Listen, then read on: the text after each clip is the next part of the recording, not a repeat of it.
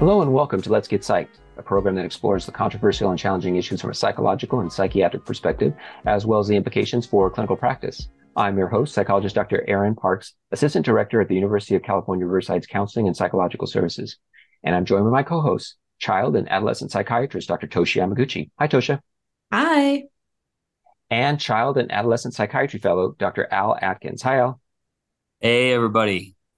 Views expressed on Let's Get Psyched are those of the speaker. They do not represent the University of California, UC Riverside's Counseling and Psychological Services, or UCR School of Medicine. Let's Get Psyched is not intended to replace mental health assessment and treatment. The information shared on the show is for educational purposes only. Well, this is going to be part 2 of our Fireside chat on clinical supervision. We're going to focus on challenging experiences, also going to touch on things like boundaries, and just vulnerability during clinical supervision. And we're so pleased to have join us once again, Dr. Marshall Forstein. Psychiatrist Dr. Marshall Forstein has led Harvard's Cambridge Health Alliance Psychiatry Residency Program for 19 years and is an associate professor at Harvard. He was one of the first openly gay psychiatry program directors and has been a member of multiple HIV/AIDS committees at state and national organizations. Dr. Forstein, Marshall, thank you for joining us again for this Fireside chat. Thank you for having me.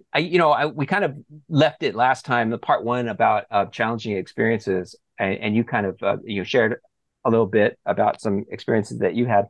I don't want this to be like a episode where I'm just burning people up about they probably aren't listening to this thing anyway. I do want that. That's exactly what I want. I want Eyrn and Marshall to burn up all kinds of people and that are long gone and not name them. I don't think there's the chance of someone listening that knows about this is probably zero. So when I was a field practicum student before my internship, I was at a community mental health clinic, and I was supervised. I could be at that point, at that level, since I was a field practicum student, be supervisor or master's level person. And I noticed immediately there was some sort of bias or some sort of thinking in advance about how psychologists are. So the stereotype that this person had is that we're too intellectual. We try to do too much teaching. We don't really allow people to be themselves and share. We're not client-centered. We just are very directive. So he always trying to kind of place that version on me, and very challenging the whole way. It was very tough for me as a young person not to fight back, because sometimes I can get a little ornery, as me, Toshia, and Alan know. It was very challenging me for not to do that. And I would share, but I tried to be vulnerable. I shared with him some ideas for possible books I would write. And I swear, at the end of the supervision, he did not give me a very good. He gave me he passed me, but there was a lot of things that I didn't like. But he said, that book that you're planning to write, I am going to write that book. Whoa! I know. That really shocked me. I was like, what? What do you mean? Yeah, I'm planning on writing that book. And he just left it like that. Whoa. And so I know I didn't understand quite, but it was kind of like, now things can be shared, that this is my idea of you and what you do. And I felt I didn't have a chance. So that was one of my worst supervisory experiences that I had very young at the time. This is so juicy. I've not checked Amazon. Also, I have not written the book, so neither of us has followed through at all. It was so what was the idea there? Was he kind of like, was he just openly telling you, like, I'm going to steal your idea? Or was it like that he had already had the idea and you're not original? Or what was his vibe?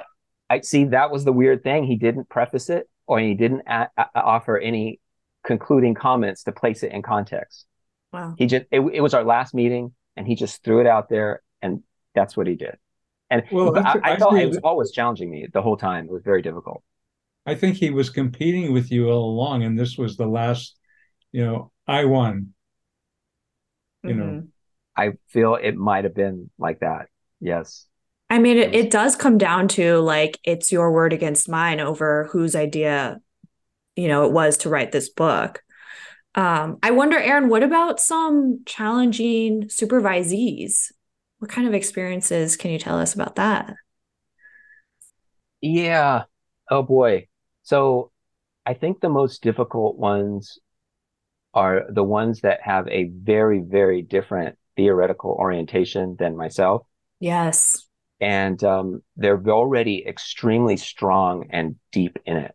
They're convinced that this is the way to go, and there's just no give. At least I'm not noticing a give. And I like all these, these suggestions that Marshall is giving about, how to open things up more, how to introduce things more, be vulnerable, to be say the unsaid things, and in a respectful, polite way about some of these, about what's going on, to open up new channels of communication. Because I feel like, looking back, I didn't do that enough, and there were a lot of unspoken things. And then I feel at some point that the thing that made it worse is that someone went outside of the supervision experience, told another person in the group practice, and then that person then started talking about our supervision experience. Ooh.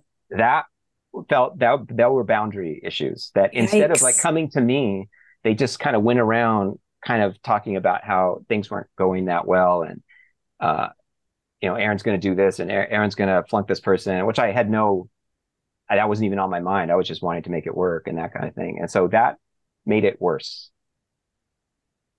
because there was not, Definitely. we never knew. And we just kind of like talked about, like, on these kind of things, if you're noticing a colleague you feel is not doing very well, or there's not good supervision, or you feel like there's an issue, there's some, try to go to the colleague, and then kind of share some of what's going on, about some of your discomfort, or go to the training director perhaps, and then talk about that. And so then we can start developing a plan. We can resolve these things, and then the training director can kind of help out. Yeah. I think that, well, I guess this is changing topics. So before I change topics again, Marshall, did you have anything you wanted to comment on about that? Well, I think that it's important. I think the dilemma for training directors of any discipline is the balance between authority to make the program run administratively, the need to set kind of guidelines for how things will be done. And that includes, when there's difficulty, we don't want to create avenues for splitting. We don't want to create avenues of talking out of school. We want to really think about, when there's a problem, what's the order of who you go to? It's one thing to talk to another supervisor about, in a generic sense, have you had a problem with a resident like this before, and how did you handle it? Rather than to talk necessarily about the specific person. Often the resident or the trainee is being supervised by more than one person, and it's not inappropriate for the two supervisors who are both supervising the trainee to compare notes and to try to figure out, is it just me? Am I missing something? Or are you having the same problem? And keeping that in confidence. And then at a certain time, you have to call in the training director, who ultimately is responsible for making sure that the program is providing what the trainee needs. But I sympathize with you, Eyrn, because I've had residents who I've supervised who complained to the chief of the department, and fortunately, the chair of the department said, "Have you gone to talk to Marshall?" Nice. But we need to have a kind of ground rules for how we do business. And I think that has to be stated up front, not after the fact. Yeah. Yeah. So there's like competing behavioral schemes here, right? And I've done both. So I've been the tattletale sort of. Part of the chief role is like, I'm I have a great program director. I'm quite close with that person, and myself and some of the other chiefs had some concerns that we recently sort of decided. We went back and forth for like half an hour about whether we wanted to gossip or not. And we decided to like aggregate all of our issues without mentioning a specific person's name, and just talk about like issues with attendings in our program in general. And that went nicely.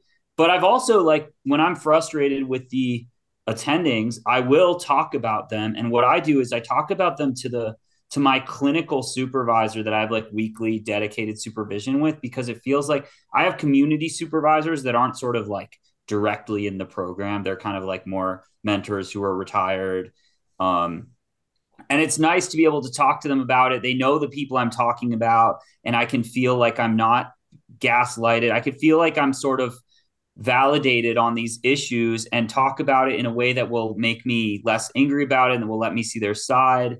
Um, if there's a real issue, though, so I just probably for the first time in my life, told a mentor or told a supervisor and I guess a mentor that I was uncomfortable. And this person was immediately like kind of freaked out. They're like, "Oh, you're uncomfortable." And I think they were in their head thinking like, "Oh my God, is this going to turn into like, I'm going to report them or something?" And I was like, no, like I'm uncomfortable in like the way that you say in therapy. Like I'm uncomfortable about this. This is interesting. We should talk about this. Not I'm uncomfortable in like the academic professional way of saying uncomfortable. And it took me a while to explain that to like kind of get this person to be a little calmer about it. And I was like, it was what you said, Eyrn. It was, I'm sort of, my whole background is CBT, and I'm now getting very psychodynamic curious.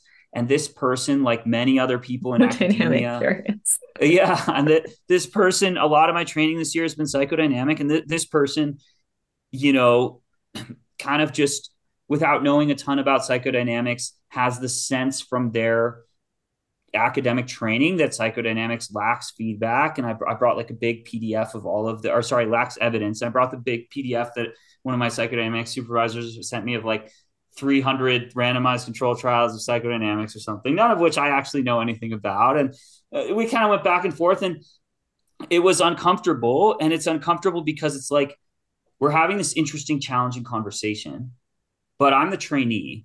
And I guess both parties are nervous because I've been on the other side of this where it's a med student challenging me. And it's like, we're having this cool conversation until we're not anymore, until someone goes and like tattletales or like reports it for something. And then you're like, oh my God. And then is the tattletaling really tattletaling, or is that what you're supposed to do? Right. Because we are encouraged to like kind of speak up to the PD anytime, the program director, anytime we feel uncomfortable. And so it's pretty complicated. I mean, it sounds like what you're talking about is having trust, right, in that relationship of supervisor and supervisee. Yeah. Yeah. I can give a very concrete example of this if that would be helpful. Yeah. Because I always have to think about real things. So I was, as a resident, I was seeing in my outpatient work, I was seeing a young graduate student who was Black. And he was seeing me in therapy to figure out what his next step educationally was and whether that would require a move or not. And he was in a relationship with a considerably older white man. Being gay was not his problem or concern, but he had some questions about why he was attracted and dating an older guy. The background I knew from the history was that he never got to really have his father as his mentor. And certainly there were some issues around never having been able to come out to his father and get his blessing and so forth. Now, so I tell this story to my supervisor, who is a heterosexual man who's delightful and lovely, and we're having a great time together in supervision. And I was also in a relationship with a Black man. And so in the last 5 minutes of my supervision, my patient had decided that he might try to date somebody his own age group, which I saw as, okay, well, let's try to understand what's motivating you to do that and what that means. So my supervisor said, well, that's great that he's thinking about alternative possibilities. While he's at it, maybe he should think about dating women. Boom. And the hour's over. Look, I'm stunned, and I leave. Well, at 3:30 in the morning, I woke up my husband and I said, he was a psychologist. I said, I need some supervision. And he said, really? Now? Wait till the morning? I was furious, and I was realizing what I was furious about. Yeah. So I stewed about it for about 24 hours, and I finally called up my supervisor and I said, can we meet sooner? I really need to talk about something that happened in supervision. Wow. And he said, sure, absolutely. We got together and he said, tell me what's going on here. And I told him, and he was so apologetic and horrified. It just popped out of him. And he said, this is why we all have to be on guard. about the homophobia we have been trained to think about. He was lovely. He understood why I was angry. We continued to work together in a really positive way, and both of us grew. Wow. I had to learn that it was okay to go to somebody and confess my discomfort, be vulnerable, and feel okay about that. That's a good outcome. There are others. Yeah, I think that's. I what a great story. Sorry, Eyrn. I think that's so great that I think it's important to admit mistakes, allow Yeah, yourself to not know things. It's almost like you're kind of role modeling too about how you would definitely. like things to be. If you're Definitely. just joining us, you listen to Let's Get Psyched on KUCR, and we're here with Dr. Marshall Forstein talking about nightmares in clinical supervision. Al, you have something you wanted to share? Yeah, I think we should name this episode "Bad Supervisors." Yeah. So it's weird to find myself Well, being I like mean, the actually, voice. that was an example of good supervision, though, right? We all have our implicit biases, and That he was was good. willing Yeah, to respond. Yeah, he handled that We well. worked it through, which is the real issue here. Yeah. We worked through uncomfortable things. Yeah. well said. I don't know that that's the theme of the episode, but yeah, you're right. That's beautiful that he was able to like overcome a bias that a huge number of folks have, And how brave you doesn't were, make them easy. To bring it up. Oh my God. I So would so be. that's what I wanted to talk about is like I wish I could say that that's I love that and I sort of wish everyone did that, and I also know that that's a lot of the times, maybe the majority of the time, not how it rolls now.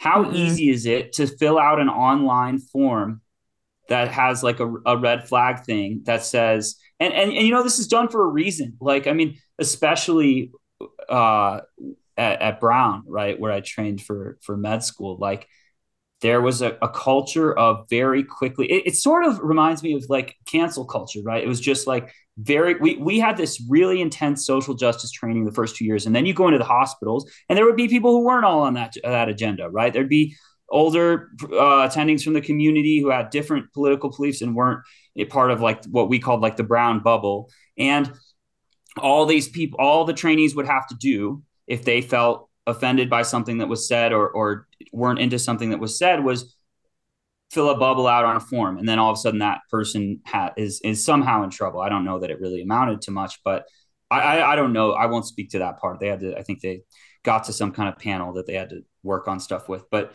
you know, on one hand, I love what you did. I would like to do that. I think like there's a real beauty to it's sort of like a transformative justice process that you initiate yourself. And on the other hand, this whole system of not going to that person is designed to protect people to go having to go to a toxic person about their toxic abusive behavior. And Right. like it's a losing battle to go to a person who has already been toxic and say, hey, I'm uncomfortable with the fact that you're toxic. And there's a lot of people who've been hurt by that. Almost everyone we all know in medicine has at some point, like cried in a closet somewhere on some IM ward, so their attending wouldn't see.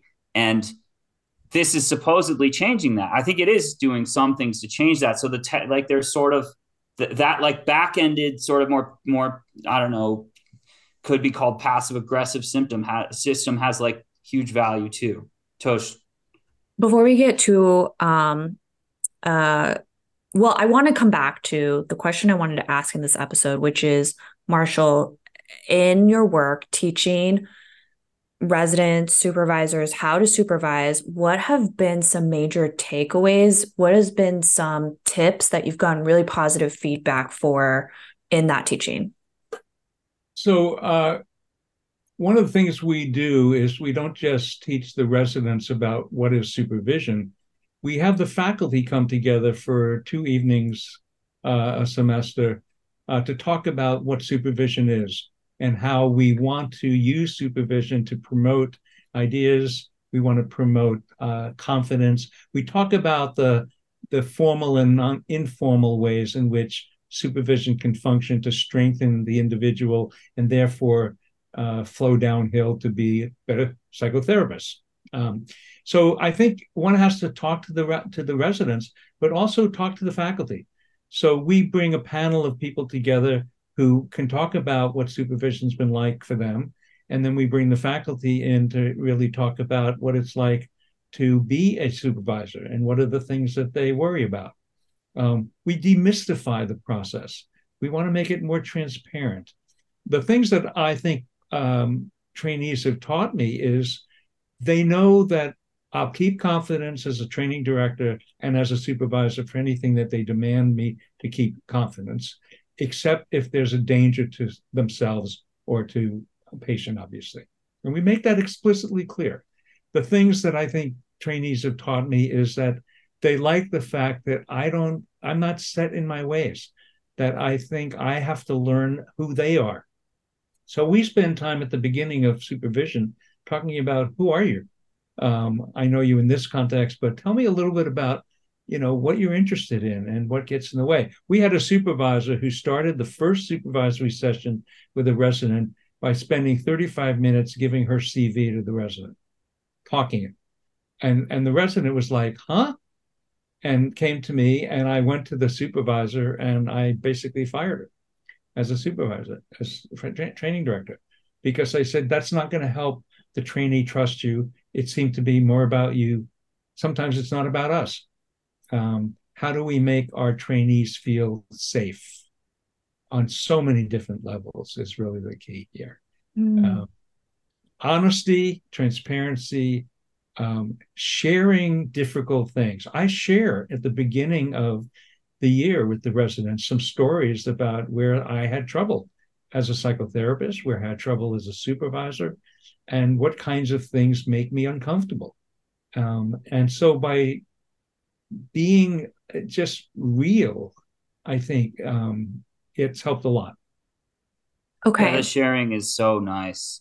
I remember 2 interviews, one with you and one at UC Davis, where the program directors were really vulnerable, and it just immediately made me fall in love with those programs. Yeah.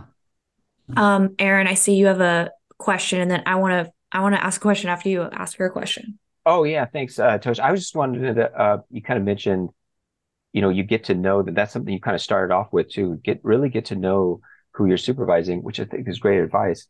Now, how do you handle when they're sharing a lot of countertransference issues or things going on in their life? How does this question make sense? How far do you go with it? Yeah.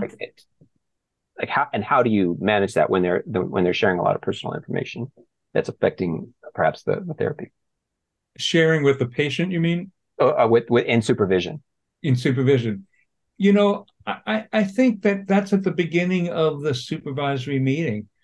I try to get the faculty to sit down with the residents, trainees, and say, what's worked well for you in the past, if you've had supervision in the past, and what didn't.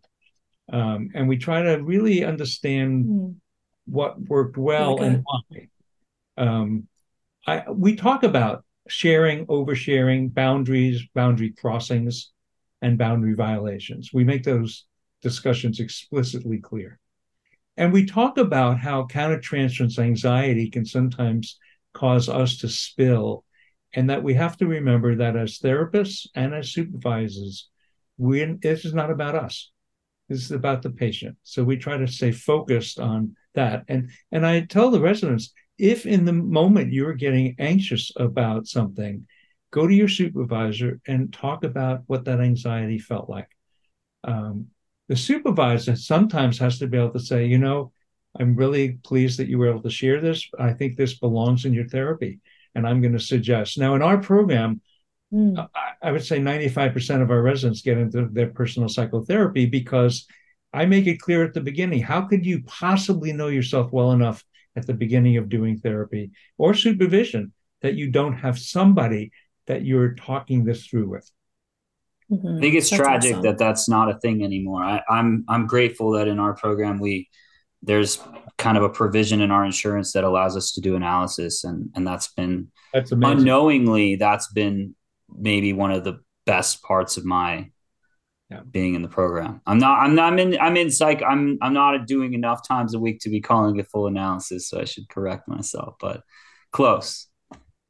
All right, I have the next question. So, Marshall, in your teaching, what have been the most common challenges brought to you? I think it's the angry resident, the defiant resident, the resident who's always right, because they can't tolerate being wrong. And that clearly goes back to something much deeper than we're going to get to in supervision.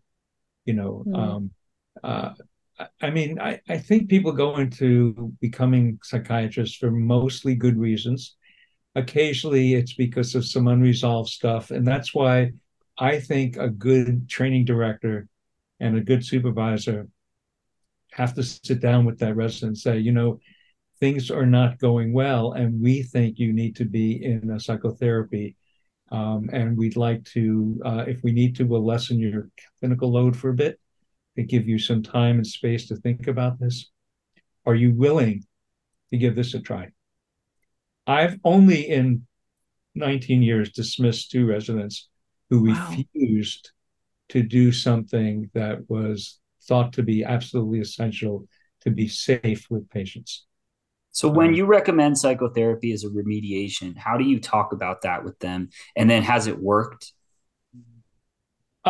Most of the time, you know, it's, oh, I can't afford it. Da, da, da, da. Now, we've also been able to get their insurance to cover weekly therapy. And in fact, outside of the faculty, I won't let them see faculty that they'll be teaching with. So we make a deal. And we're lucky in Boston to have lots of therapists in the neighborhood, so to speak. So it's not a problem getting them. It's much more difficult with one program. I was talking to the training director who's out in Western state. You know, there aren't that many people in the community to refer them to. And that's a problem. That's why I wish we could do national licensing. But I think it's very important for the training. I had a good training director, fantastic training director, who modeled for me how to be a training director. And the model was be firm, be fair, be flexible, and tell the truth. Say it like it is. I think we have to abide by our own sort of rules and regulations as well. And again, I go back to transparency and talking about process, whether it's the process of psychotherapy or the process of supervision. We're supposed to pay attention to these things. And that's true whether you're doing pharmacological supervision. You know, I always say to the resident, you may know everything you need to about this agent, but if you can't get the patient to take their meds, what have you accomplished? I think also we have to be not so full of ourselves in doing this work. And, I tell the residents, you know, your job is to teach me while I'm teaching you. Yeah, that's such an important lesson. I think it's one that, at least for me, has to be learned over and over and over. Yeah. And that's all the time we have for this edition of Let's Get Psyched. Today, we talked about challenging issues in supervision, as well as some nightmares, but also just issues of boundaries with Dr. Marshall Forstein. Marshall, thank you for joining us for this episode. My pleasure. Thank you for having me. I've enjoyed the discussion. Thank you also to our co-hosts, Toshia Yamaguchi and Al Atkins. If you have comments, questions, or suggestions for the show, you can write us at getpsyched@gmail.com. You can listen to past episodes of Let's Get Psyched on your favorite streaming platform. And if you like tonight's show, please follow us and post a review. This episode was recorded remotely in our homes. Our producer is Elliot Fong. Our production assistants are River Evans and Megan Aguilera. I've been your host, psychologist Dr. Eyrn Parks. Tune in next week for another edition of Let's Get Psyched.